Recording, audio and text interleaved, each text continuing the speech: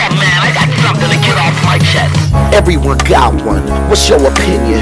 This is the rant room. Tongues won't be bitten. Ain't no rules, just spill it, and anybody can get it. No limit, we here to kill it. You tuning into the thrillers, and no, ain't no stopping. Any topic, even the random. We get to rant. I hope that you ready. We entering in the zone soon. We on a grown shit. Welcome to the rant room. That's it. That's all I got to say. What's up, y'all? Here we go. Welcome to the all-new Hilliard Guess's Screenwriters Rant Room, where we keep it street, we keep it opinionated, and we keep it what? 100. That's right. We discuss entertainment, TV, film, music, culture, but our focus is always to get the writers on the listening game. You know what I mean? Everything about screenwriting, because that's what we're about.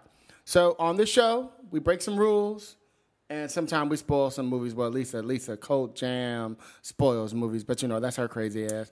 Anyway. You know the rules. What the rules is? The rules is... Wait for it. When the movie opens up, you get 3 days from when the movie opens up to go see it. And then that Monday, it's on and popping. If you don't go see it, you weren't serious. Okay. So people who are about to go see Godzilla... I bought my Godzilla t-shirt. Already? I ordered it last night. You see how she is, Jan? We nerd hard in Lisa world. In fact, I'm trying to wait now what shirt I'm going to wear when the new Star Wars movie comes out. So I'm excited. We dress. We go. A real fan does that. You are stupid. Okay. So with that, I am your host, Hilliard Guess. And like I said, you guys listen to the all-new Hilliard Guess's Screenwriters Rant Room. This is the new shit, not the old shit, just so you know.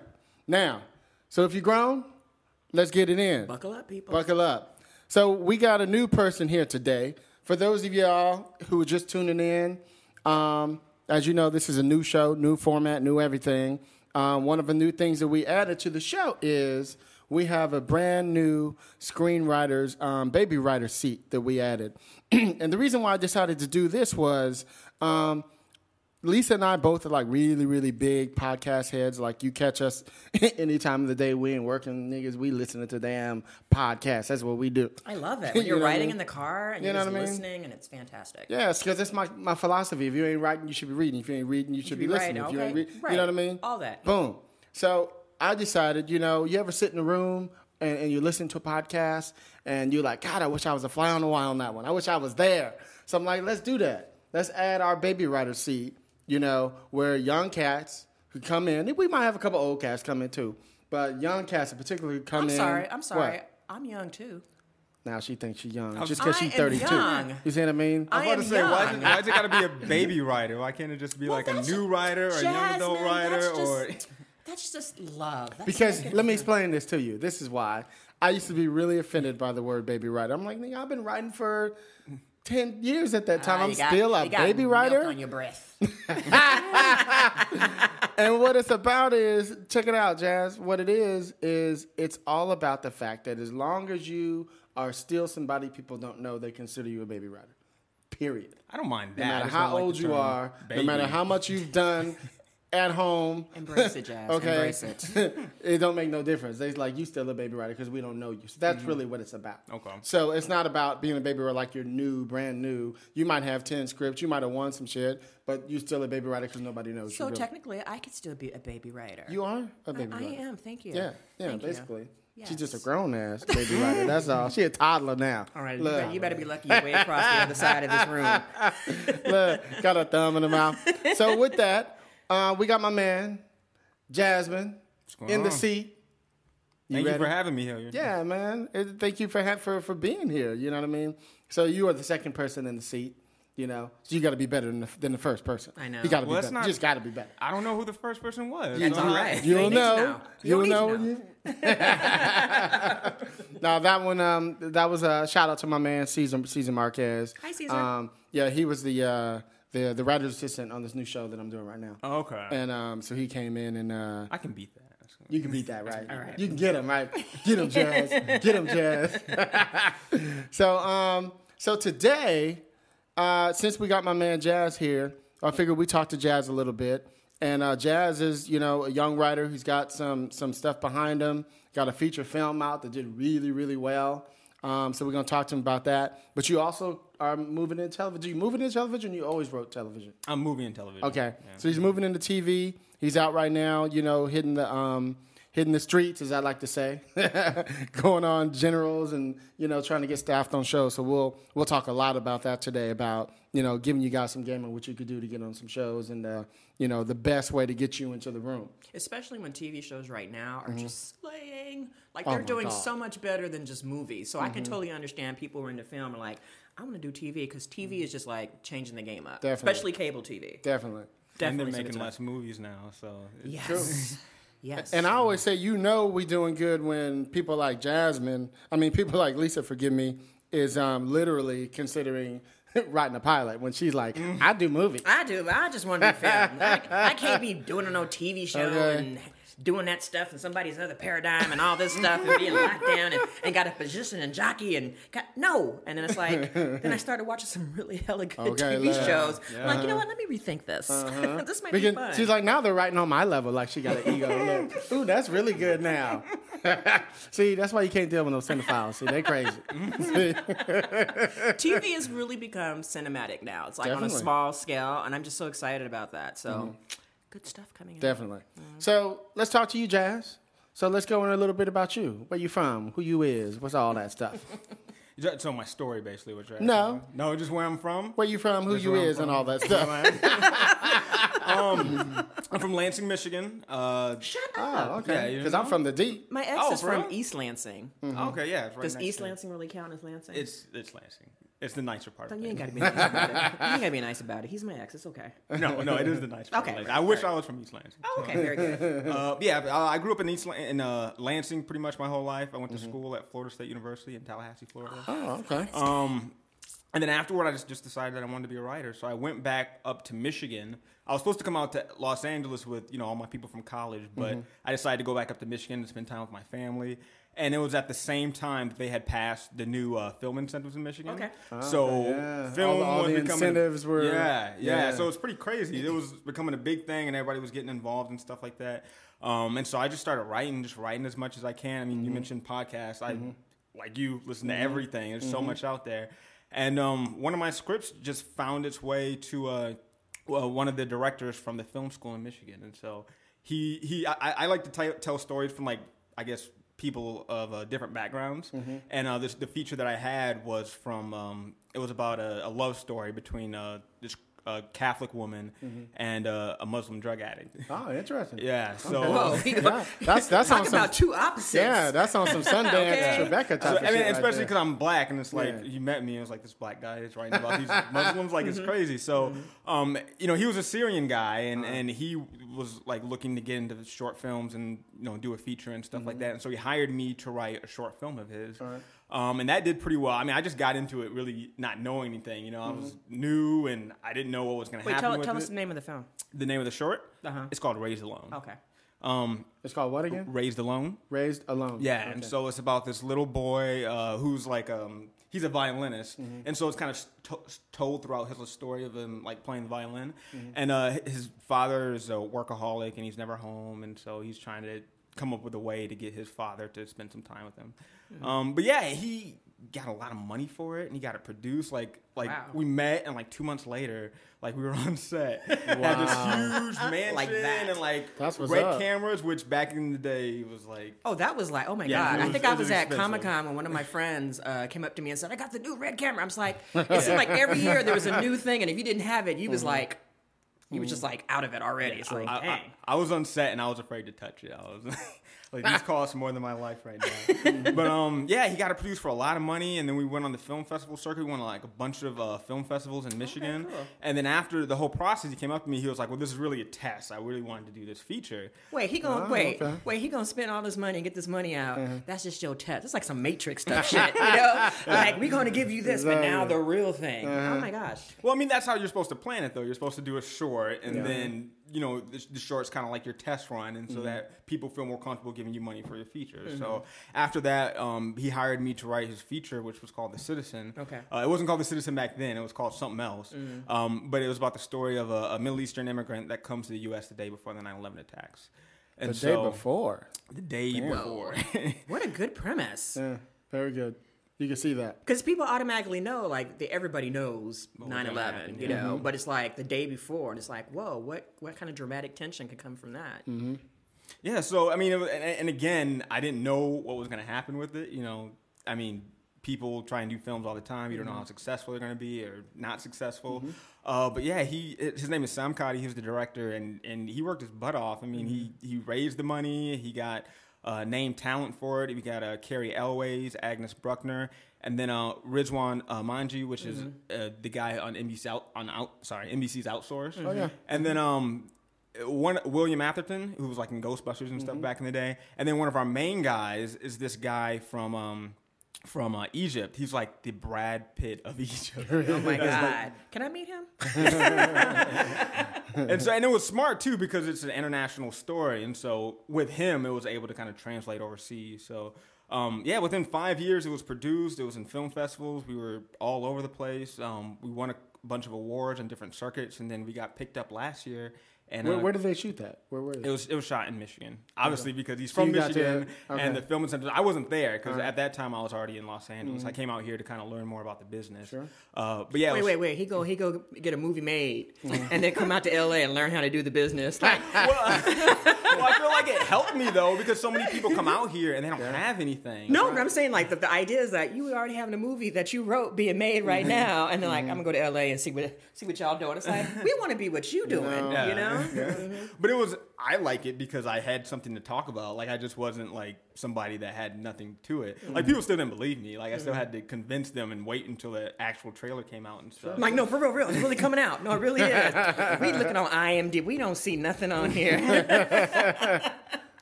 So yeah, we came out theatrically last year. I think about 15, 16, 17 cities in the U.S. Wow, we came out wide in the Middle East, and now we're on Netflix. So That's what's up. yeah. And then actually, it was just announced yesterday that we have a TV deal for Canada. So I guess Canada's own HBO, I guess it's called the Super Channel, will coming out in May and June. So let me ask you. So this is something really important for the listeners out there. So I know you got this clearly without an agent, without a manager, right? So it can happen. You know what I mean? You position yourself in the right place. Because one of the things I was going to talk about later on today, which I might as well just get into right now, since we're talking about features and we could talk a little bit about TV, is sometimes you need to get yourself with a director who's on his way up, right? And one of the things that I have a good friend of mine, shout out to Edwin Benton, and used to be in the Cosby Fellowship with me. And he does a cool little thing where he'll go to like an event and meet like some young hip director or producer or whatever, befriend them. And not that he's like trying to get something, but he always asks people, you know, so is there a project, like a passion project you have that you're dying to do but you just haven't done yet? Right. You know, dude, I'll freaking write it for you for free. You know, he'll throw it out to him that way. For upcoming directors, you said? Somebody you know is about to blow up, who's on the cusp or whatever. And I've always tell people the same thing. If you meet some young director or whatever, dude, they all have an idea. They're all being pitched things that they just don't have time to deal with yet, but they burning to do. Right. So you ask them what that passion project is. And this is for TV and for film. You know what I mean? You'd be surprised how many directors and filmmakers and stuff would be like, shit, they'll do it for free. You know what I mean? Yeah. Now, you still need to write up an agreement saying in the event that this happens, this happens, this happens, this happens, but you still would write it for free, and especially if you're fast.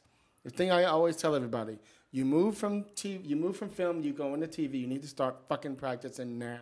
Because you're going to have to write a script, 60 pages if you're doing drama, 45 pages if you're doing comedy, single camera, 34, 33 pages, right? You know what I mean? You need to be fast. So you got to start training yourself now to be fast. So when I meet a young director or somebody I know who's about to blow up and we befriend each other, I'll do the same thing. And here's some of the things I offer them. I'll be like, well, dude, I could have, you know, an outline for you in a couple of days. And they're just like, in a couple of days? Shit, I thought it would take this, you know, months down the line just to write it. And I'm like, no. You don't know who you're dealing with.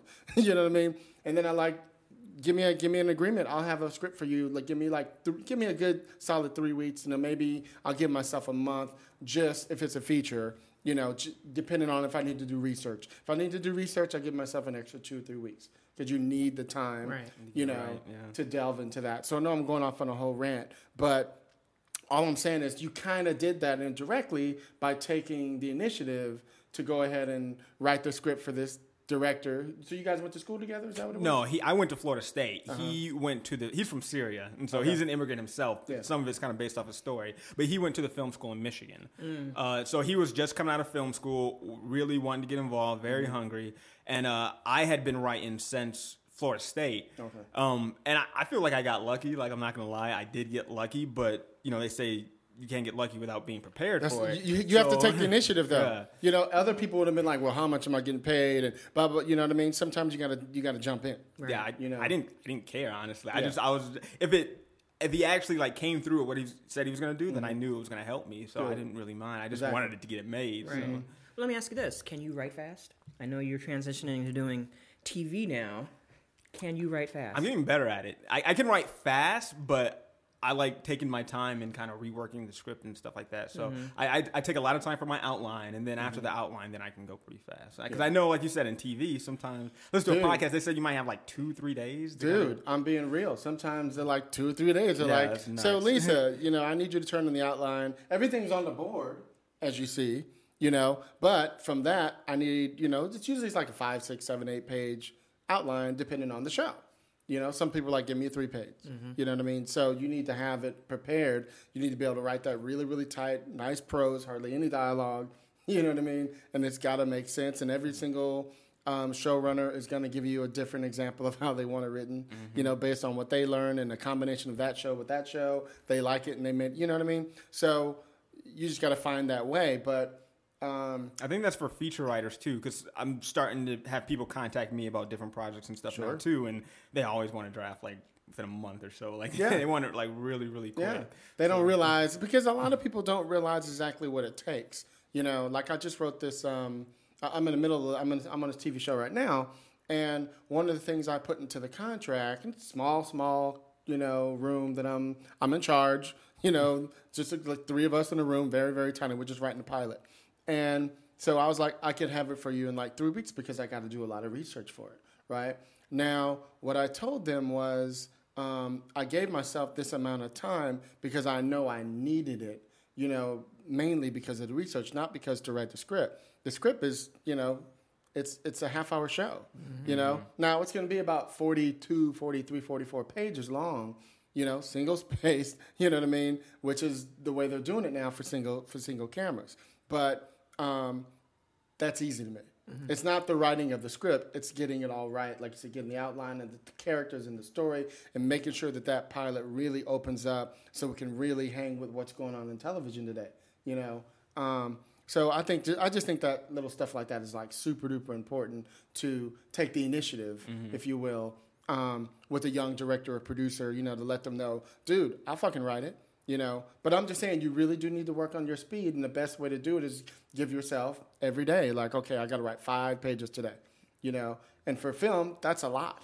5 pages in one day is a lot for a lot of people, and people who don't write don't understand that, so I know what I was saying. So I told him, I says, we are literally sitting in the room from 9 to 6, every day, so we need that amount of time to really make sure that everything is detailed and worked out perfectly, So anyway, go ahead.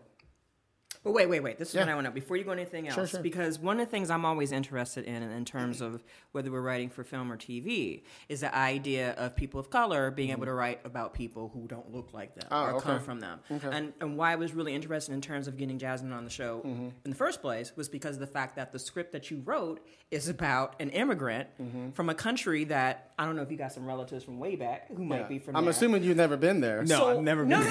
But what I'm saying is that an idea, and we talked about this in other settings too, in terms of writing the other, someone who's completely different than yourself. Yeah. What I want to know is, what was that process for someone who's Syrian to look at you like, okay, I'm going to have you write this about someone, who's an Arab immigrant, how was that director able to trust that you could actually write the story without being from that place?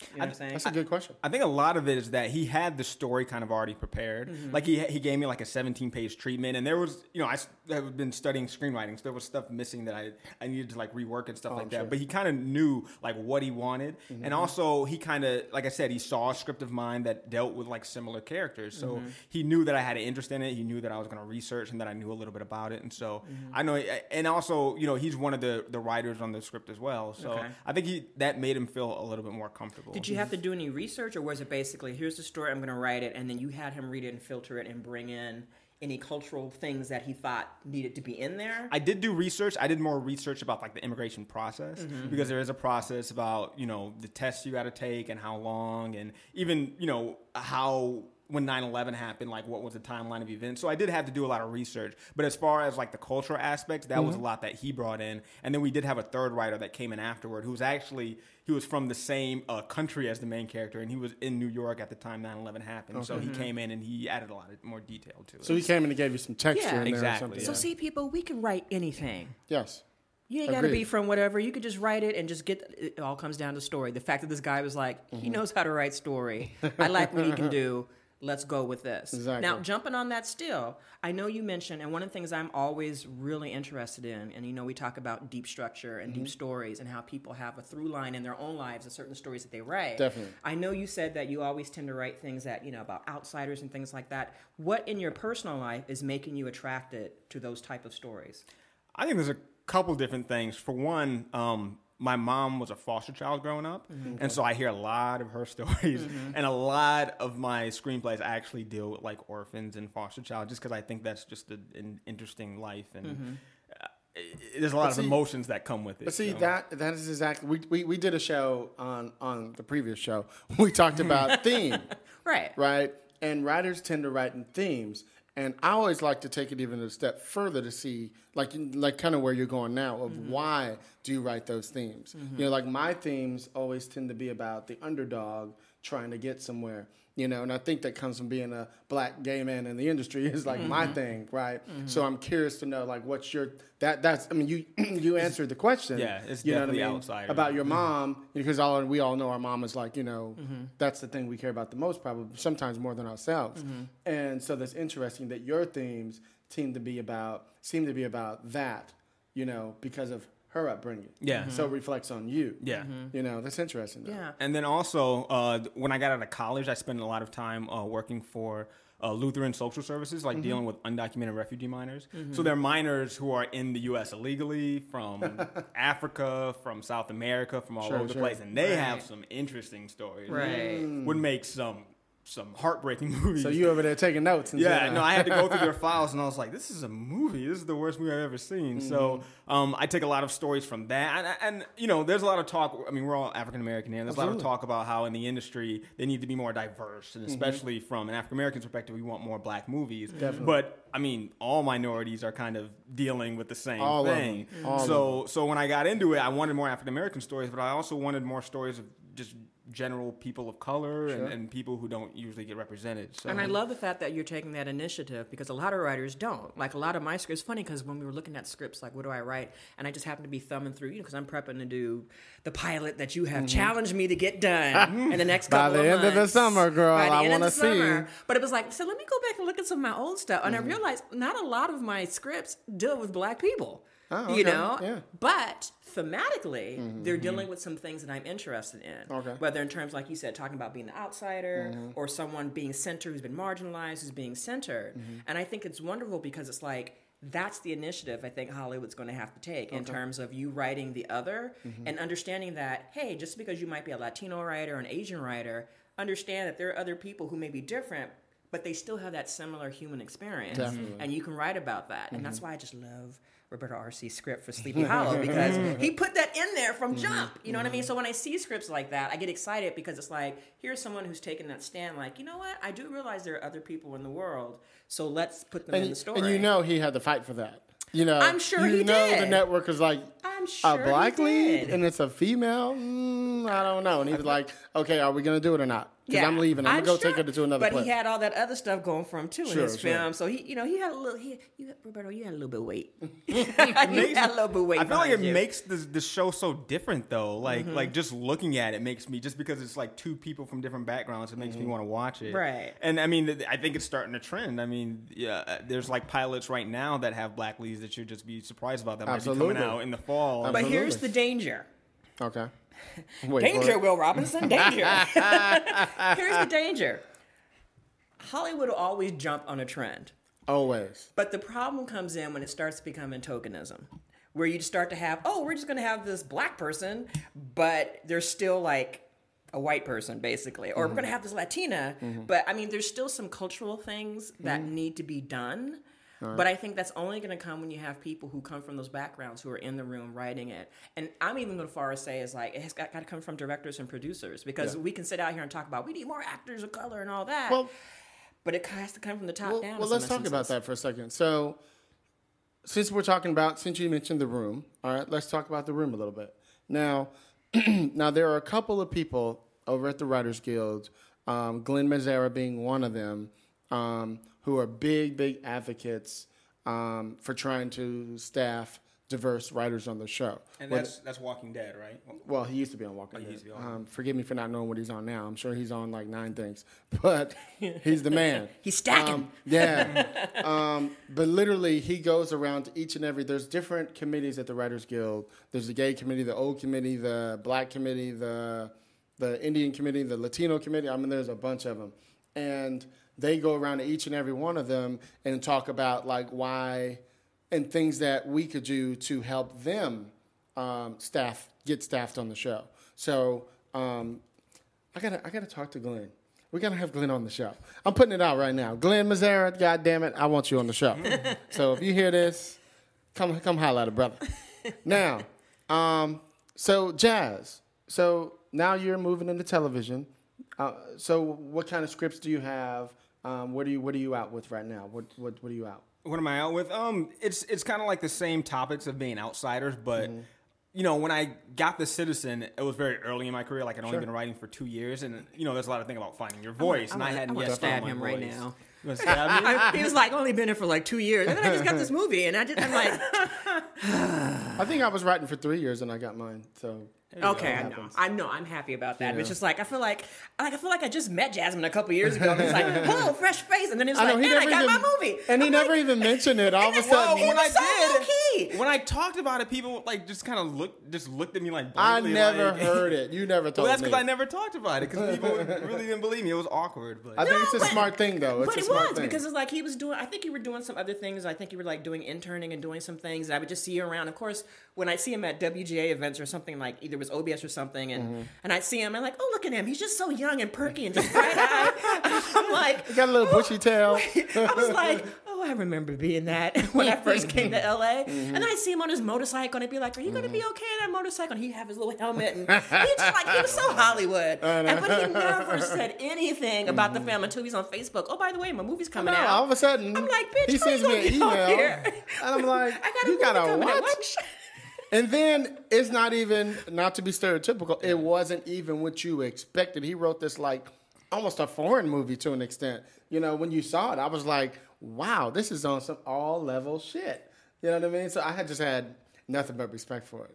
You know, that's the first movie you come out with, kills at film festivals. You know what I mean? So anyway, we just have to give you a little shout out. Jasmine Brown. So let's talk about TV. So what's... Yeah, so I hadn't found my voice then. I think I found my voice now. I like writing characters. I like writing young adult characters, kids, teenagers, people in their 20s. Okay, good. And I don't know, a lot of the stuff I have kind of have a supernatural vibe to it, which is, I'm always talking to Lisa on Twitter about Sleepy Hollow and everything, so...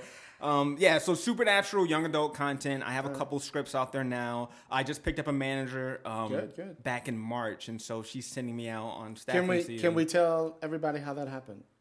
The reason I say that is because everybody got their manager and their agent different. I got mine different than you got yours, so I'm just curious to know how you got yours.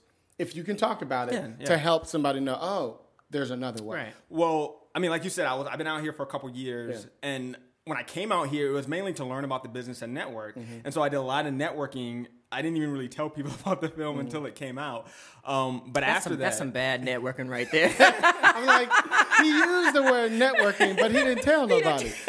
I'm a little confused about that. It worked for him. I got myself in a lot of spaces where I just like listened to people and just kind of like I consider like you one of my mentors here, and you, that. Lisa, and Jennifer from OBS, and Michael Ajacque. I just got myself in places where I could just hear from a lot of people and get advice. And so then when I had the film came out, everyone who knew me was kind of shocked about it and was like interested in it. And so one of the friends I had through OBS, Katrina Nelson, she came to one of the premieres of the film. She liked it. And she recommended me to a friend of hers who was just starting out to be a manager at Provocation Entertainment. And so we had the meeting. The manager, she had saw my film. She read my script. She liked it. And she decided to work with me. So. Good for you. See how that's it goes. What's up. So he did network. But and he did yeah, a lot of it was based off networking because, I mean, I think a lot of people, you send out query letters and stuff like that. I mean, sometimes it can work, but a lot it is just noise. So I guess you do have to have those personal connections. So I'm kind of glad I came out here early. I'm telling y'all, it was the motorcycle. It was the motorcycle jacket, the riding boots. Can we not talk about the motorcycle? I love it. No. I love it. You're stupid, I love girl. it. You're stupid. So you are trying to get staffed on the show now. I am trying to get staffed on the show. All right. So is there what show would you like to be staffed on if you had your choice? This is going to sound horrible. No, it's not. No, it's not. But like I said, I like young adult supernatural content. My favorite show, and it's not one of the critical favorites, but I love Teen Wolf on MTV. Oh, okay. So Okay. If I could pick one, it would be Teen Wolf. You know what? Don't be ashamed. You know what? No, we need. don't. You know what? Not at People, all. supernatural people. Yeah. We need to embrace our loves. Definitely. We need to stop being the supernatural ghetto and saying and prefacing things like, "I know this is going to sound terrible. Like I don't want." Like You know we what are it is? ashamed. You know what it is? And I'm not speaking for you. Yeah. I wonder if it's just because it's MTV. Now, had that have been HBO, you'd admit, guess what the show is? You know what I mean? It'd be like saying you wanted to do True Blood or some shit. You know what I mean? Or something like that. Well, a lot of it is when I came out here, everyone talked about branding yourself and knowing what you want to write, and I didn't know. And everyone, Mad Men, The Office, like everyone talked about these great TV shows, and I liked those shows, but I wasn't excited about writing them. Okay. So it took me a while to kind of figure out what shows I want to write.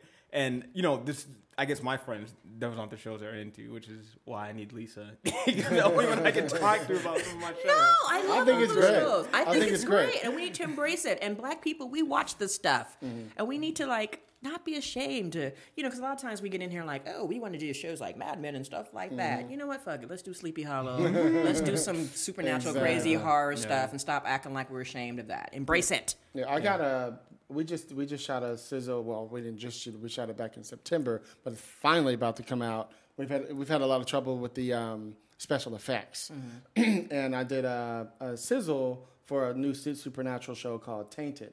It's about these 6 kids with superhuman powers, and they all have to bond together to fight this evil spirit in this. What's their age group again? What's their They're age all group? teens. Oh, teens. Okay. Yeah, a bunch of teens. But are we tweens or is They're teens, teens, or like high school? yeah, high school. Are they, high school. Is it like I don't know, you've seen BBC's Misfits, but are they like? Oh my God, that's my everything, show. like- Exactly. That's my Exactly. show. There's You watch like the the Misfits? cheer. Yeah, I just got through season 1. There's Oh like my the God. Oh, you're in for a cheerleader. treat. You're in for a there's treat. like the cheerleader, the kind of cool kid, the goth girl, all those different types and stuff. I'm sorry. There's the Asian guy. I'm who sorry. can, I just got excited about hearing Misfits. I'm just so sorry. That show just warms my heart. I love it. I love it. I love it. I love it.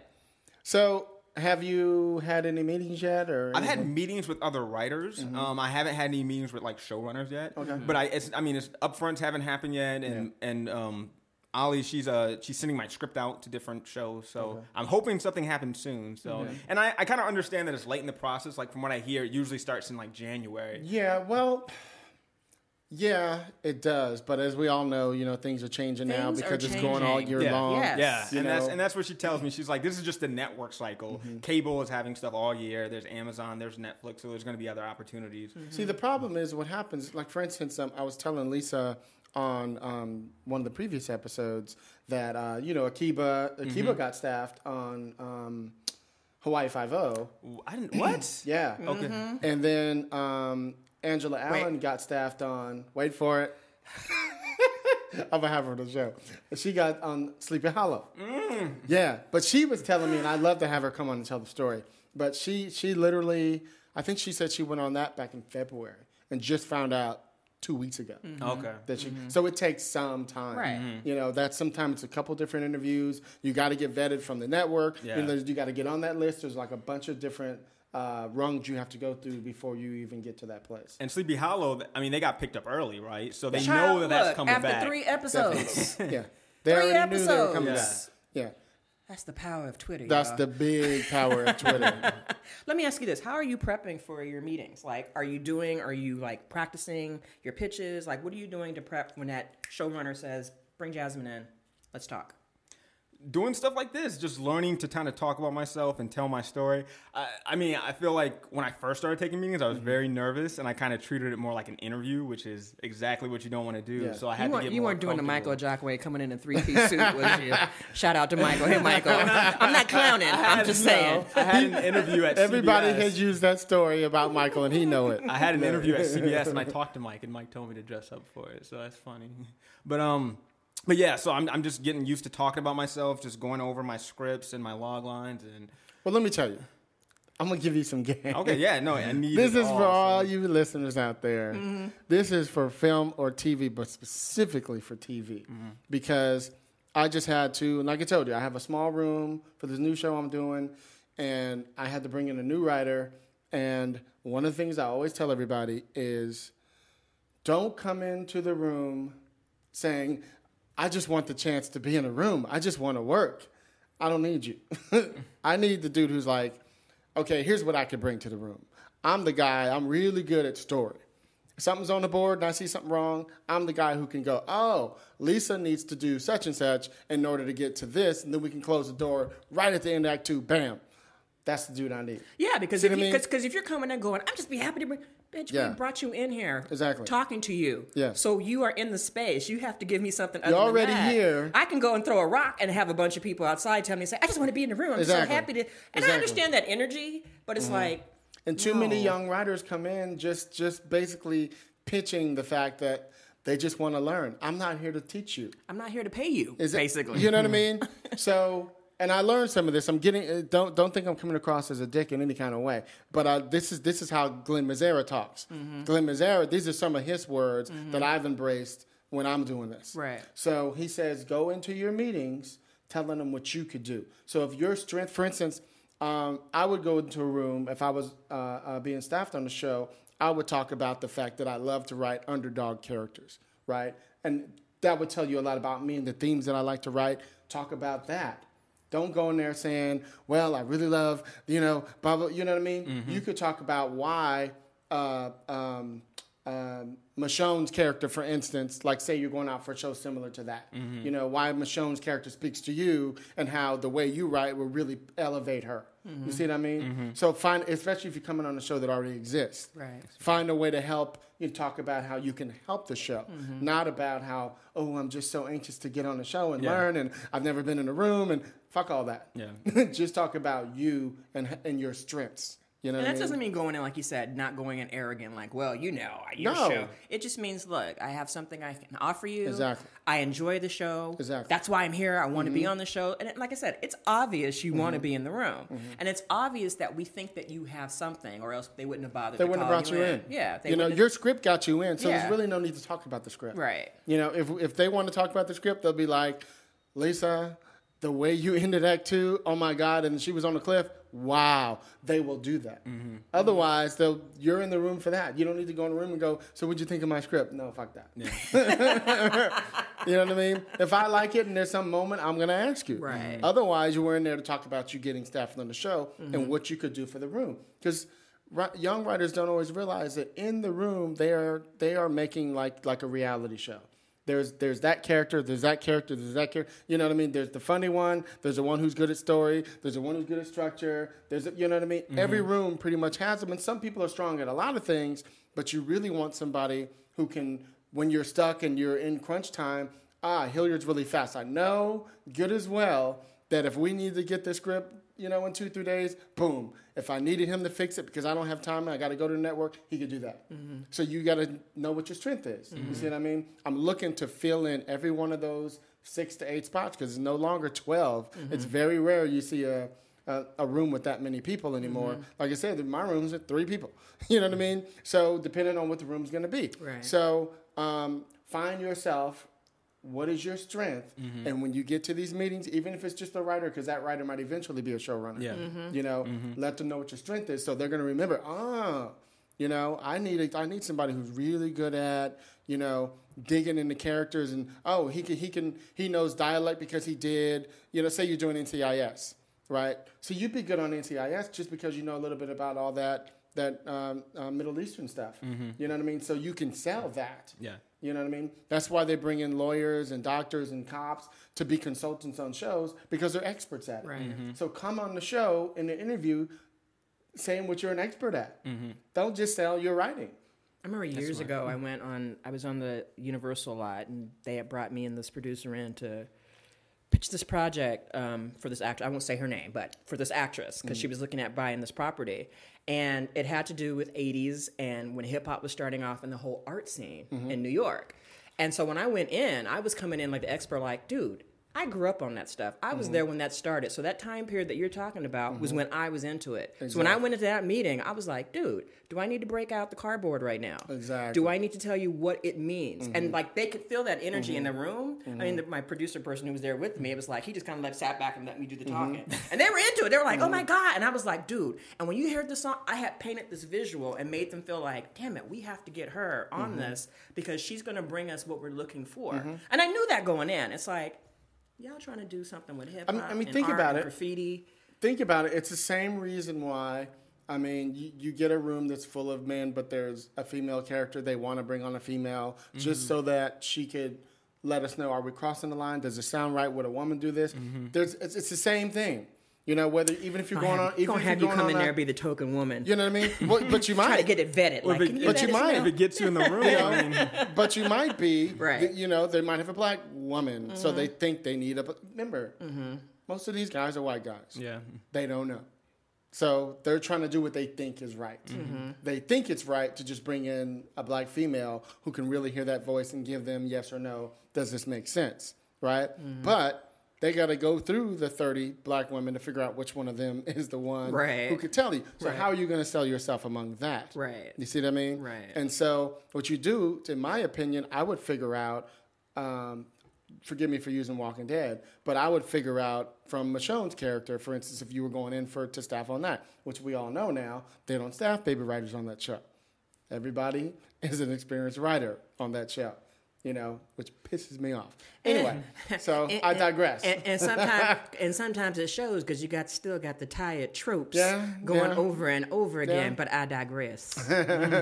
But you know what I mean. So they interview all these African American, black, female writers just to find that one who could tell that voice. And 9 times out of 10, I guarantee you, they're going to find the one closest to that character, who has resemblances to that character. You know, who they think can speak to that, or somebody who can talk about that character in a way. Then they need me on that show then, because I will write some shit for Michonne. You know how to use a semi, Lisa? I can learn. I can learn how to go. use a guitar. I watch enough movies to know that I can fake it and do what I need to do. But then it would just change the whole. The show would change definitely. If I was ever staffed on that, I'd have to I probably would not last on that show very long because it'd be like we can't do it. It'd be like head desk the whole time. Like I'm just drinking in the corner. I'd be like that Beyonce. I've been drinking. What you got, Lisa, from a show? I ain't got nothing. Go ahead, y'all gonna do what you want to do anyway. Go ahead, whatever. But yeah, so just be prepared when you go in. So I can say, like, I write young adult characters well, and I absolutely like characters from, different minority groups. And, okay. And just your background experience. Like you said, working with immigrants and especially young people, they don't have anybody in that room that can speak to that, who knows what it's like for young people, especially when you're immigrant from other... I always think of that movie, remember Dirty Pretty Things? Like, when that movie came out, it was like the first time... I mean, I'm from San Diego. I know about immigrants and things like that, but it was the first time I got to see a world where, this is what people who are immigrants and who are not in this country legally, this is what they really go through. And if you know that voice and you know the real stuff, that's golden. Well, what I was thinking, Jazz, was... I mean, good point. But what I was thinking, Jazz, also was... what separates you? Like you were saying that there was something you volunteer at or something like that. What is it? You go through all those different. I worked. What was that? I was like an assistant director to this program for undocumented refugee minors. See, that is interesting to me. No matter what room you go into, because I can imagine you sitting there going through the different files and seeing all this interesting stuff where there's just full of stories. And I would say I just got stacks and stacks and stacks of all these different stories because I'm the only one who can go through these files. You know what I mean? Now I'm like, he knows about these, especially like a Law and Order or something with all these crazy characters from all over the world. It's like, boom, that's the dude who knows about. And he's going to bring a nuance and an authenticity to it than like some of those episodes. And I love Law and Order, but there's certain episodes where I'm just like,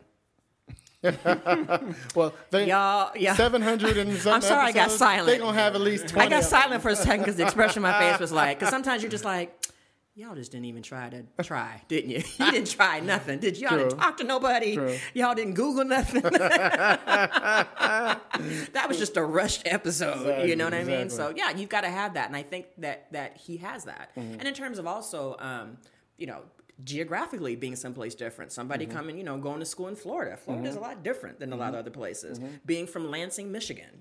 There's certain things that you can bring that are strengths that people just don't have. Like, I would also add in your little spiel, like when you say about the type of characters you like to write, I would, like, you threw away that nice line about your mom and your mom's in foster care, and now you find yourself writing about characters about. Use that because it's humanizing you. Yeah. You know what I mean? And I might be a foster care person. You know what I mean? And that might tie me into you. Or it might be someone who might have adopted a child. Exactly. You know who what was I mean? in foster care. But Or that person might, like you said, been foster care themselves. Yeah, but you see how we're just selling you? We're not even talking about the script. You see what I mean? Yeah, because you already got in the room. So you don't have to talk about the script. You talk about you. Okay. And how you are. Now, you could also talk about, I love the show, blah, blah, blah. I love how the Headless Horseman does, but you can go into all that shit, right? But you're pitching yourself, though. Right. Yeah. You know what I mean? I need to be in a room with you for 12 hours, or 10 hours, or 8 hours. So I need to be like, okay, this dude is interested. And I would think if I were a showrunner, that's what I would be listening to. If I was staffing, like, we're just going to put out a universe. When my pilot gets picked up. There you go. And I start staffing for writers and I'm listening to them, that's what I'm going to be listening to. It's not so much your writing because, damn it, I read the script. That's why we're calling you into the room. But I'm listening also in terms of what are some things that you, from your own background, that's going to add depth to these characters. So we're not writing the same old. What are some things that you're going to add that's going to be really genuine and it's really going to like speak to the core of people who might be experiencing the same thing? I just thought about something really funny about how many young writers and how many people, even older writers who all talk about, getting the pilot produced. That didn't used to be a thing. It was just like that was your calling card, your script. But now there's so many different venues with Amazon and Netflix and all these things that we we could be in control of. Right. That when people say this could possibly go to air, and I'm like, oh, they could possibly go to air. It used to be, oh no, that was just a script, motherfucker. That was just a script. Right. Right. You know what I mean? This is a real thing. Yeah. It could happen like fast. It could. You know what I mean? It's all on how your hustle game is, how you sell it. Do you make a sizzle, whatever it is you decide to do? Because that's the other thing that I'm finding. We had a guest on last week. Shout out to Alani Ford. Hey. She's a creator on a show on OWN called Mom's Got Game. And we were talking about how people always are pitching things to her all the time now because she's a showrunner on a show, creator on a show.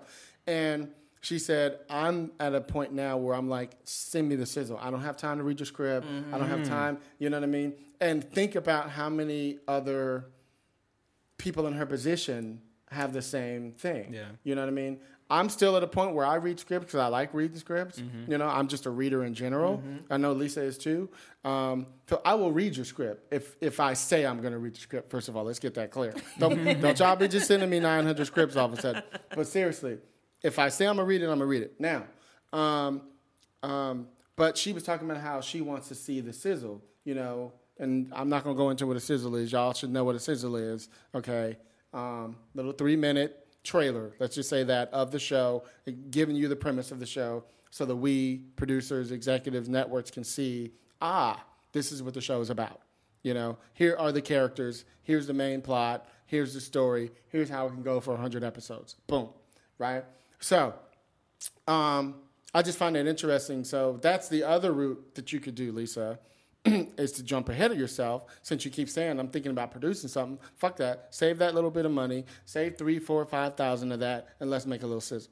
You know what I mean? Of that, if we can. Because, she be doing her little supernatural stuff. I don't know if I could be jumping off buildings and blowing up and stuff. Trust me, I just went through it. Look, I was like, and then she disappears, and then what? And then she vanishes and on the middle of a freeway. Huh? No. We need to water this down a little bit. So we're going to do the ghetto version of that. So she appears on an empty road, not in the middle of a freeway. Right. But it's just it was just to show you what her powers were. Right. You know what I mean? Anyway. Without having to use a whole bunch of money and extra stuff. Just give us a little bit just so we can get an idea. Exactly. Now, looking to be staffed on TV, are you working on any other screenplays for film? Right now, like original pieces that just you wanting to write. Yeah, I have 2 original pieces. One actually Hilliard gave me comments on, and that's the one that I sent to my manager, and that's when she decided to pick me up. So, you got magic powers like that. Like his notes are like, poof. It's funny, and I'm glad that happened. I've been known to help people do that, but see, here's a trip. Akiba. And Angela and quite a few other people, when they all, because I think Angela got into Fox and Akiba got into CBS. And they both called me like crying, going, "Oh my God, thank you for the notes," and blah, blah, blah. Now, I'm not saying I'm responsible because I know other people help them too. But I love that. We were talking last week about how when I hear that somebody has gotten something, I feel like I got it. We got it too. You know what I mean? And that's how you should feel. Yeah. It's like, oh my God, because it makes you want to do better yourself, but also you want to be supportive. Because guess what? Those people you help along, and I know there's some vindictive bitches out here in Hollywood who would see somebody else's success and be like, you know what? Crabs in a bucket. You know what? I ain't gonna do nothing. It's like, yay you, because guess what? You might get in the room and be like, you know what? Let me spread that love back and say, hey, even if I can't get you on the show, I might be able to get you a meeting or show you something else. And that's the mentality you have to have. Exactly. So when people are successful and when you do blow up, Jazz, I just ask, I can be a really good extra on Teen Wolf.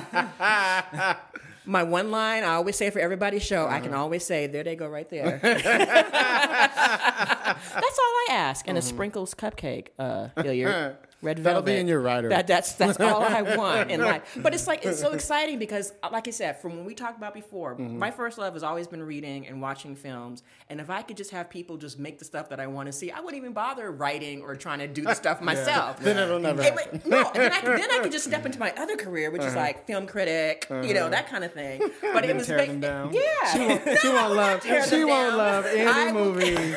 Okay. They'd be like, Buddhist, this bitch right here. Buddhist compassion. Buddhist compassion. No, I will tell you the good things, and I will tell you what I did not like. It would be nice, but it's like, and that's why getting into writing myself is like, I need to start writing stuff that I want to see. Okay. And if there are people who are writing similar things that I like and I want to see, yay you. That's less work for me to have to do. It's funny you say that. I'd say the biggest majority, we all are podcast heads. I don't know if you guys can relate to this. Every time I hear somebody talk about how they succeeded, 7 times out of 10, they say exactly what you just said. I was watching somebody do such and such. I was like, I could do that. Or I was so sick and tired of blah, blah, blah. I was like, what if there was a story about boom, boom, boom, boom? You know what I mean? You ever notice how people always say when you pitch, the word what if is one of the most powerful words? Yes, it is. The most powerful setups. It's like, what if there was an ant that could talk? Whatever the fuck. But the what if, and the original one, what if I ate this apple? Exactly. Or imagine a world where you know what I mean? There's something about that paints a picture in your head automatically. You know what I mean? So there are certain catchphrases that you can use even when you go into the room, to talk to people about you. So I always start off with a little bit of a joke. And my first joke is, well, I grew up in Palo Alto, but not the Stanford side, the East Side, the Dangerous Mind side. You know what I mean? Remember the movie Dangerous Mind? Right. That was my school. Right. Imagine that shit. Right. You know what I mean? Right. I start off there, you get a sense, oh, this dude's from the hood. You know what I mean? He's probably been through some shit.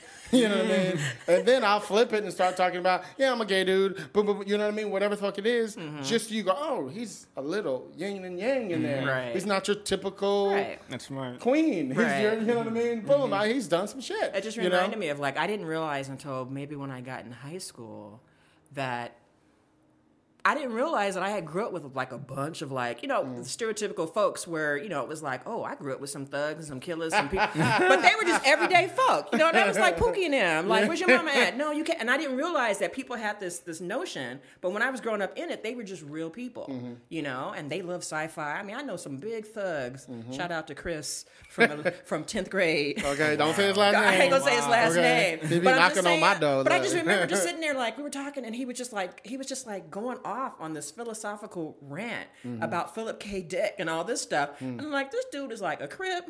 Like, literally, when we would leave school, I would have to walk way across the other side of the street. And because, you know, we live like in blood territory. I'm like, well, Chris, dude, we'll talk about, you know, that movie, but I'm gonna walk over here. And, you know, and it was just like, to me, that was regular, but it wasn't until I got out of that people were like, oh, you was rolling and I didn't know. And so they're surprised when I say I come from those areas because it would sound like I didn't. I mean, I really am a Black Valley girl, but I'm like a Black Valley girl, hood girl, kind of. You know, that kind of thing. Well, that's what's up. A Valley hoodie. Well, on that note, I hope you got a little bit of game out of that. No, I definitely did. You know what I mean? Thank you very much. Yeah, man. Thanks for being here with us and all that stuff. But we got to get into Lisa's world famous. Y'all ready for it? Let's get into the clapback, y'all. So, this clapback, it's not going to be a negative. All right. Okay, it's not going to be negative. And I know you guys all saw this. So we all know, for those of you who know what the clapback is, basically it's me just having to say some words to some people's, you know. So the word today is, I know everyone saw the new casting of Star Wars. And I'm a huge Star Wars fan. I remember... You like Star Wars? like Star Very Wars? much, yeah. Okay. Now... I want to preface this by saying that I know back in when I was going to San Diego State University, I used to write for the Daily Aztec, and I had like a column. And one day I had, you know, I just made a comment. Don't you always? And I wrote, and the title of it was "Paint the Death Star Black."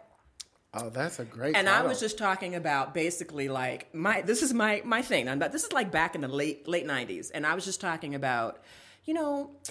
Why is you know, how does Landau Calrissian, how does he come to be? Like, where are the black beauty shops? Because brother was doing a press and curl, and I know Princess Leia not gonna be sitting up there with no hot comb over a stove trying to, like, where are that? And I remember getting like so much, like, you know how they always say, don't read the comments, you know.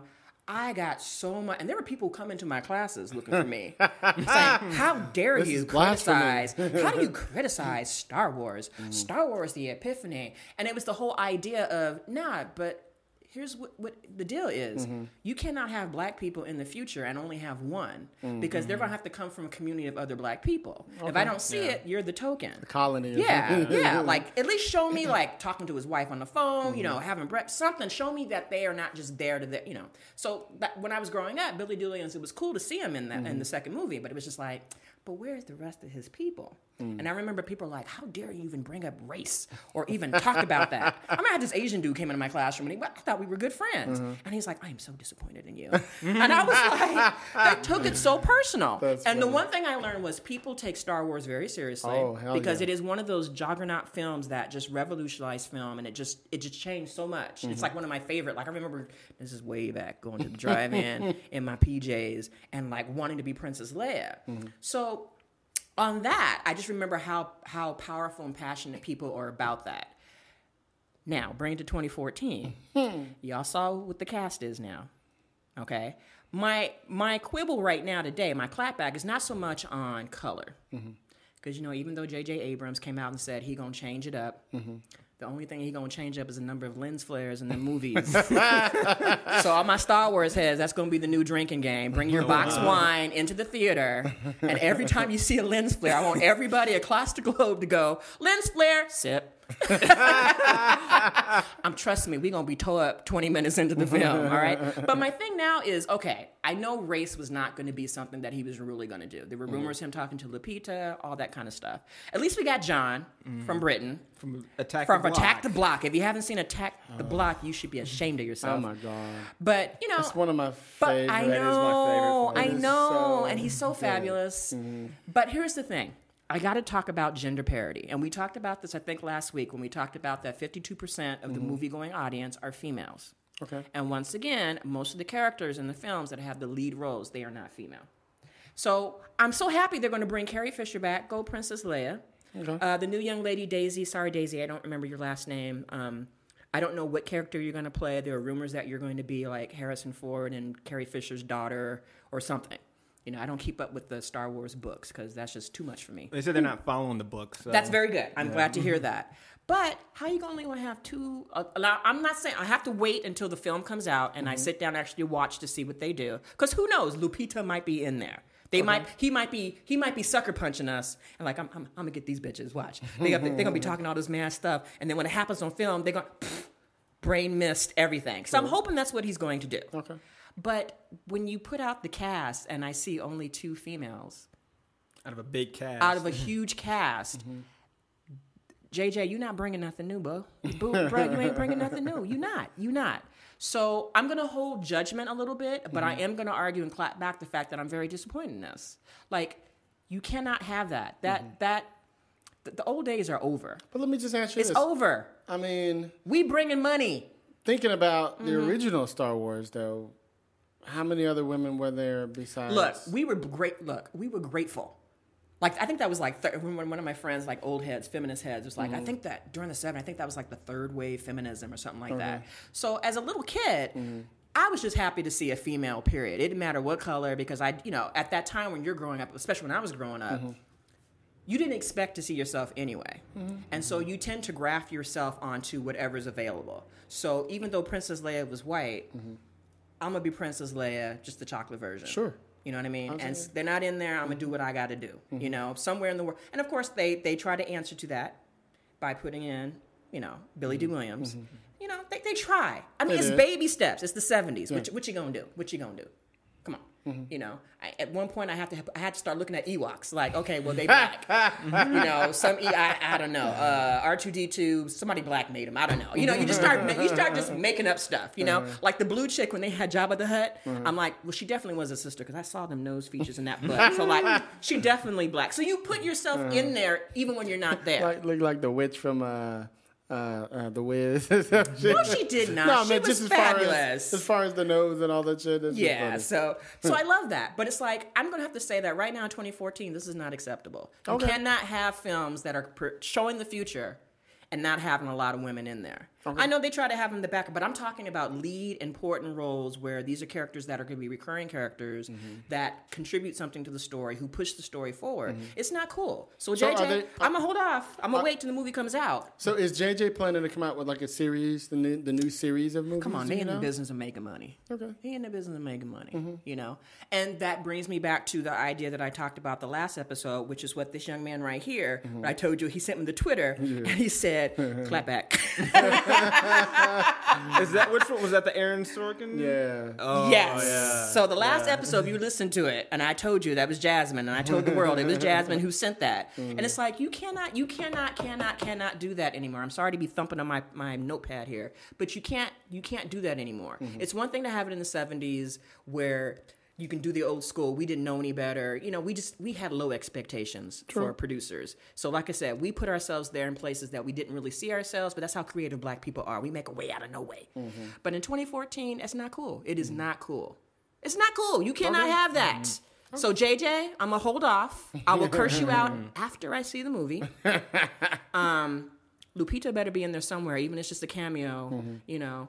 And if I see you, and it hasn't happened, we gonna have some words. I remember thinking that too when it came out. I remember as far as like villains go, I don't think there's ever been a female villain in like the Star Wars universe. Oh, JJ, please let Lupita, if you have her in the movie, let her be a villain. Let her be the back, because villains always have the best parts. And in a later episode, I'm gonna talk about respectability politics, because she better be in this movie, and if she's a villain, that would be fabulous. Go ahead, Jazz.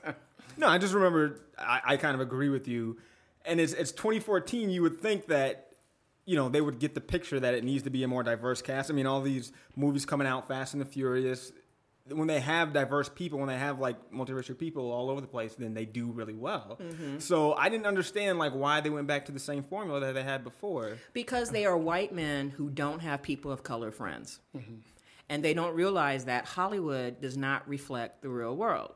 And even though JJ is relatively young, because he's insulated himself with a bunch of writers and groups. Because that's how it is in the business. When you're writers, that's your group. So what I'm saying to you, y'all need to get you some Latino and Asian friends, because there's no fucking way you're going to have Star Wars 2014 and not have no Asian Jedis, even though your whole aesthetic is based on Asian culture, your style of clothing, everything else. Like, that's like a slap. Like, if I were Asian, and if I did a DNA something, I'm probably showing some Asians somewhere back there. Like, I would be upset. Like, we was upset with the Airbender and all that, the last Airbender and all that stuff. You can't do that. You've got to put those people in there, because guess what? Those are the people who are coming to your movies. True. And if you just keep showing white people, you showing your ass like Ari Handel did when he talked about Noah, and he talked about the whole idea that white people represent every man. And when there's fucking 7 billion people on the planet, and white people are the minority, I'm sorry to have to tell it to you, Asia, China, got the most people on the planet. So if anything, we talk about international. You know what I'm saying? And especially when we talk about a lot of our funding and our films are going to go to China anyway with these co-productions,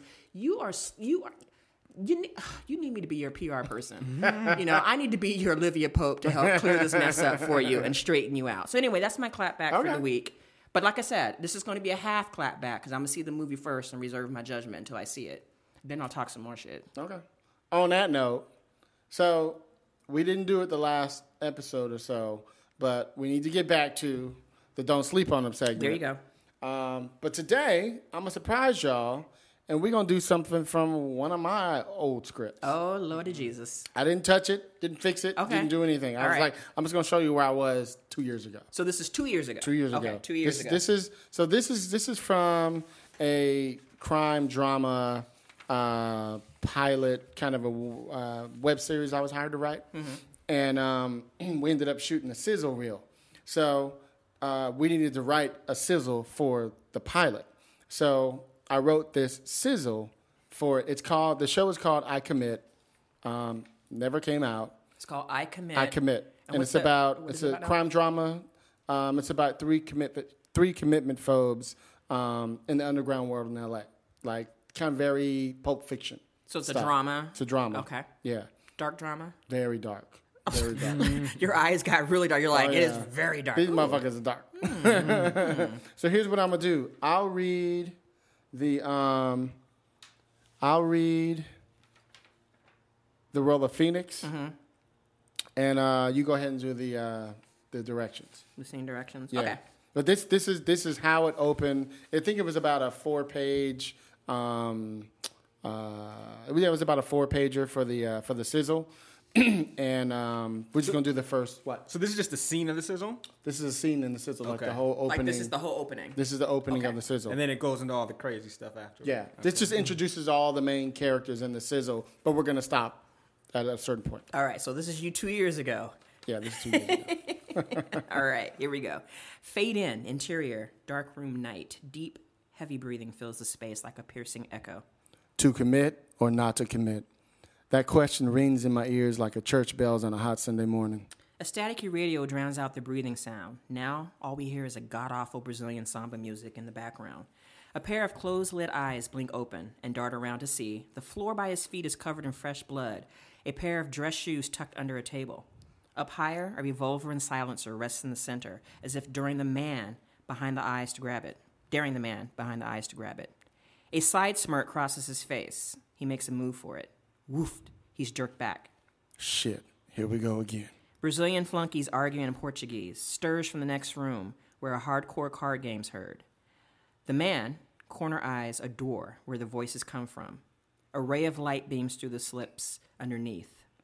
The light to see him at all. The man cracks his neck, left, right, as we reveal Phoenix, 30s, mixed race, in a wife beater, slacks and socks. He's been badly beaten, gagged mouth, bloody hands tied to a metal chair. I know what you're thinking. An average schmuck would be up shit creek right about now, right?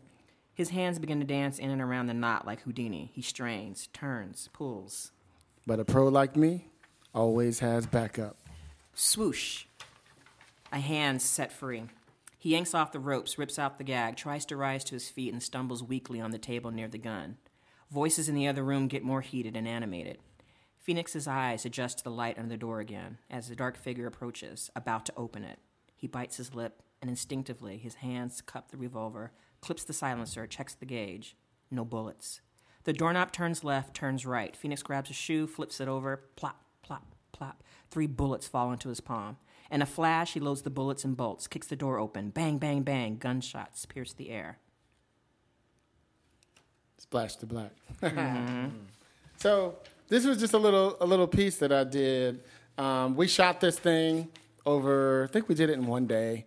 And this is like the little opening that sets up all these characters that are about to come. Because actually what happens after this moment is Phoenix breaks the fourth wall and starts talking to the audience. And as we start to introduce each and every character. And Is that not what's happening here? no, this is just what it is I wanted to bring you guys into the world because he's actually like a petty thief. And so it opens on him tied to this chair. How's he going to get out of it? But we learn he's actually really smart and slick. And he finds his way out of it because that's why he says, like, you know, I know what you're thinking. You know, the normal guy would never make it through this, but a dude like me, shit, this ain't nothing to me. You know, and he gets himself out of it. We think because he's tied to the chair that he has no way to get away. Turns out in his shoe were bullets. You know, he's almost kind of like a James Bond, but street brother, if you will. You know what I mean? And so. This is just a whole setup to show you little pieces of this character. So by the time he breaks the fourth wall, we're like, oh, this is our hero. This is the guy. It's like you're actually using the action of the character to reveal character. Correct. So action is revealing him. Correct. And also I think what's interesting is the idea that you're setting up a mystery in the very beginning. First of all, the first thing you do is you have a question like, what is going on? All right. Then Curiosity. You're very curious. Yeah. And we've talked about this before. That's the first thing you want to make somebody turn the page. It's like, what's going on? I want to find out what's going on. Also, you know, the idea here, too, is if we have this question, we want to know who this person is, and then we're trying to figure out what the hell is going on, okay? People coming into movies or people reading scripts like this, they already have some preconceived notions of scripts they've seen before. Sure. So as a reader, if I were reading this, I'd be thinking to myself, it's almost like you're trying to outsmart the reader. Like, you know, as a reader and as a writer, you're automatically thinking, all right, well, probably what's going to happen next is this. And, you know, I know what you're thinking. An average schmuck would be up shit. And it's like, you hear that voice. You've heard that voice before in other movies where someone's being rescued, but then you flip it, and the bottom, it says, but a pro like me always has his backup. You have that as your button at the end of the page. Always got to have a button at the bottom because of the what's page. the first thing I want to do? He says, but a pro like me always has his backup. Now you're curious. Then it's like, I got to turn the page. Exactly. What does he do? Boom. You know, he gets his hands free, and then we're off and running. So just by the first page alone, what you're doing is you're setting up curiosity, mystery, character action is revealing character, which is always the best way because you could, you know, anybody else probably would just had a bunch of dialogue and him talking to himself, like maybe a long voiceover. I don't know how I found myself in here. I might have to, oh God, I think they're coming. You know, it would have been like this big old chunk in the middle of it. But action is carrying it. And that's what you need, especially when you're trying to get a reader to get for, you know, we talk about 1 in 5. When you're trying to get someone to commit to the story, and by page 5, they've got to be committed or they're going to stop reading the script. You know? So I think it's very clever that you used action. Well, I'm also using the camera and without directing it, you know what I mean? Telling you things to focus up on, you know, up higher, revolver, you know, and silencer rest in the center as if daring the man behind the eyes to grab it. You know what I mean? Because we're tight on his eyes, but all we're doing is seeing what he sees, you know, things around the room. Here's another thing I like. at the very, almost towards the end, when you reveal who he is, Phoenix, 30s, I love the fact that you said mixed race, but you don't say what races. Sure. Because as a casting person who's reading this, or director who's reading this, they're thinking, okay, it's not set in stone. Yeah. So mixed race, there's so many ambiguous people around. Sure. That kind of opens up the audience. You know it's going to be some type of person of color, but you're not limiting the search for the role. It could be anybody. Well, let me tell you why. Partly it was because, and we won't keep going too long, but partly it was because of the, we hadn't decided if this was going to be in the future or not. And to me, people in the future are going to look more mixed race. You know what I mean? So I thought I should set it now before we cast whoever, that he at least looks different. Right. You know what I mean? Right. Or where we're going. But I think it's smart because, like I said, even if depending on who would get this and all its finance this, it gives you a lot of openings to go in many different directions. Sure. I had a script a couple years ago that I was going to do as a web series, and for some reason I love the look of Eastern European women. Okay. I think they're so different and so fabulous. Technically, even though they're considered quote-unquote white women, they're so close to some ambiguous stuff. I felt like I can get someone who looks really unusual. And it could be somebody who's mixed race. Or exotic. Not so much exotic. Yeah, exotic's another word. Yeah, that's when you start fetishizing people. But I know what you meant though. But it's in terms of opening up casting, opening up different avenues and different faces. And I think as a casting director or a director reading this, that's going to really zing in my head. Oh, okay, I got several people. Mixed race, okay, it could be all kinds of folks. Let's open up a door and get as many actors as we can get in who could be that. Especially one of my favorites is, I don't know if people watch Orphan Black, but the lead in that, she's so ambiguous looking to me. She could be anything, and I love that about her. Even though she might be, I don't know, I'm not sure of her ethnic background, but there's something so ambiguous, she could be anything, and I love that. Because as I had to do in the 70s and 80s, I will graft myself onto that. That's a black girl. I'm not sure she's not, but it might be. Yeah. But I do like this. So what happened with this project? So we shot it, and we edited it. And actually, we didn't shoot this version. I actually had to write a whole nother version. Remember I was talking earlier about sometimes you write something and the director or the production is like, well, we can't quite afford that. So where we were going to shoot this whole thing in this shed, we couldn't work it out with the way that the lighting was going to be. Because it's supposed to be a dark room and just all you see is the light from the door. It's supposed to be really stylized. And we just didn't have the technology or the crew to make this work at the location that we had. So they were like, can you write something else tomorrow? I was like, tomorrow, as in next day, as in a couple of hours. In the same location. Yeah. So I'm still debating on shooting this myself in like a cool, stylized way. Maybe, change a few things, you know what I mean? Because it never got shot. Wait, were you going to add something, Jasmine? You said mixed race, so who ended up being that character? This guy, Greg, who produced it, he did it. And what race is he? He's mixed. He's mixed. Like, what kind of... He's black and white. Okay. Yeah, I think black and white, or black and Spanish, or one of those. Oh, before I forget, too, I like the name Phoenix, because, I'm into symbolism, and you know what a phoenix is. It rises from the ashes. So you were already giving me code in terms of the name. Okay. That's what, like I said, that's like that deeper level stuff that you're dealing with. But in terms of the name of Phoenix, like already in the back of my head, subconsciously, I was thinking Phoenix rises from the ashes. I don't know if that was intentional. Or you just thought that was just a cool ass name? Just one of those things. Was it just you thought it was a cool ass name? You throw it in there. It is a cool name. I don't know. it might be because I go back to Phoenix every 3-4 months or something. I don't know, but I just thought it was cool. Yeah, but like I said, symbolically, Phoenix rising from the ashes. That says something a lot about this character because names are very, very important. I know sometimes in films we give really corny ass names, but I think writers really need to seriously look into name etymology, especially subconsciously when you're writing it, because whether you believe this or not, a lot of stuff when you're writing screenplays, people, is that a lot of subconscious stuff from way back is bubbling up and it's coming onto the page. Definitely. There are things that you might end up writing that you had no idea where that come from, but it comes from somewhere. Always. So Definitely. Even if you weren't even thinking about the name Phoenix, somewhere in your subconscious, like, here's somebody who rises again, and it's continuous. He may be down, but he's coming back. Yeah. So immediately when I was reading that, I caught that right away. Yeah. Well, that's what's up. Cool. We haven't done one on this new Hilliard Guesses Screenwriters Rant Room. However, I thought we needed to do one. Since we did, I was like, fuck it, let's do one of mine. You know what I mean? This is an old one, too. Okay. And I was like, well, because quite frankly, I always say you grow when as you write, Would you change anything now? I change a lot. Okay. Yeah, I change a lot. You did change it, right? You said you wrote something else?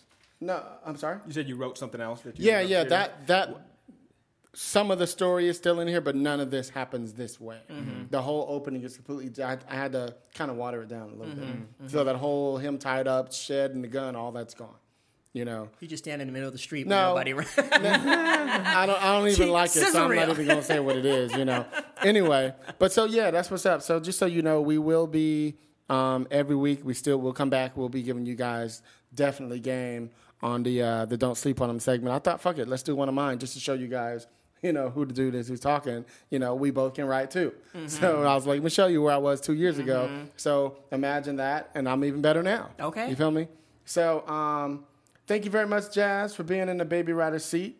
Thank you for having me. And Jasmine Brown. I'm really Look him up. excited for, you doing everything with the news show and everything like that. Thank you. Spread the word. I listen to a lot of podcasts, and I feel like sometimes they broach like topics about minorities and stuff like that, and they always seem to kind of wash over it. I don't know. Because they're uncomfortable. Yeah, because they're They don't know uncomfortable, what to yeah. say. They don't want to offend. It's like, just get over it and talk shit. So yeah, I appreciate what you're doing. I was very excited when you started it, and now I'm even more excited that you're coming out with your own thing. So Thank you. Please help us promote it, and let the folks know where they can find you on Twitter and stuff. it's just my name is Jasmine Darnell Brown, so it's Jasmine D Brown. Jasmine D. Brown on Twitter. Lisa Colt Jam, where you at? I'm on Twitter. Please don't follow me. Okay. I'm serious. All right. It's not that bad. No. I'm just saying that, like, there's people like who follow me for whatever reason, or they read the bio and then they think I'm one thing, and then they like, oh God, that's not what I thought it was. So it's like, please be very careful when you follow me, because I mean, I'm fine on Twitter, but I'm just saying it's always funny when I see people who follow me. It's like, oh God, I didn't know she was talking about that too. I thought there's just screenwriting and all this other stuff. I'm a whole lot. I'm what they call in New Orleans, they call that lagniappe, a little something extra. So I like that about Twitter, though. Everyone being so opinionated, and you can go back and forth. Right. So that's why I like following you, because you have a lot of opinions. But you can handle it. See, a lot of people can't handle her shit. That's what it is. Look. So yeah, and I am Hilliard Guest, and again, this is Hilliard Guest's Screenwriters Rant Room. So please remember, if it doesn't say Hilliard Guest in front of it, y'all listening to the old show. Don't forget that. So again, I am Hilliard Guest. You can find me at Hilliard Guest on Twitter, as I always like to say. And please check us out at Screenwriters RR on Twitter also. And if you guys have any questions, if any of you guys want to come sit with us and be in the Baby Rider seat, hit us up, screenwritersrantroom@gmail.com. And Can I just say real quick, sure. our film, The Citizen, is on Netflix right now. Oh, good. So it's on Netflix streaming, so if you have a good 2 hours free, you can feel free can I to buy it watch on DVD yet? Yeah, you can buy it on DVD Okay, on I'm buying it this Amazon, weekend. and it's all over the place. I'm buying So. it. that's this what's up. weekend. So please go check out Jasmine Brown's new movie, The Citizen, like that. And we'll catch you guys next week. And don't forget, keep it street, keep it opinionated, Keep it gully. and keep it what? 100. Yeah, man, I got something to get off my chest. Everyone got one. What's your opinion? This is the rant room. Tongues won't be bitten. Ain't no rules, just spill it, and anybody can get it. No limit. We here to kill it. You tuning into the realest, and no, ain't no stopping. Any topic, even the random. I hope that you ready. We entering in the zone soon. We on a grown shit. Welcome to the rant room. That's it. That's all I got to say.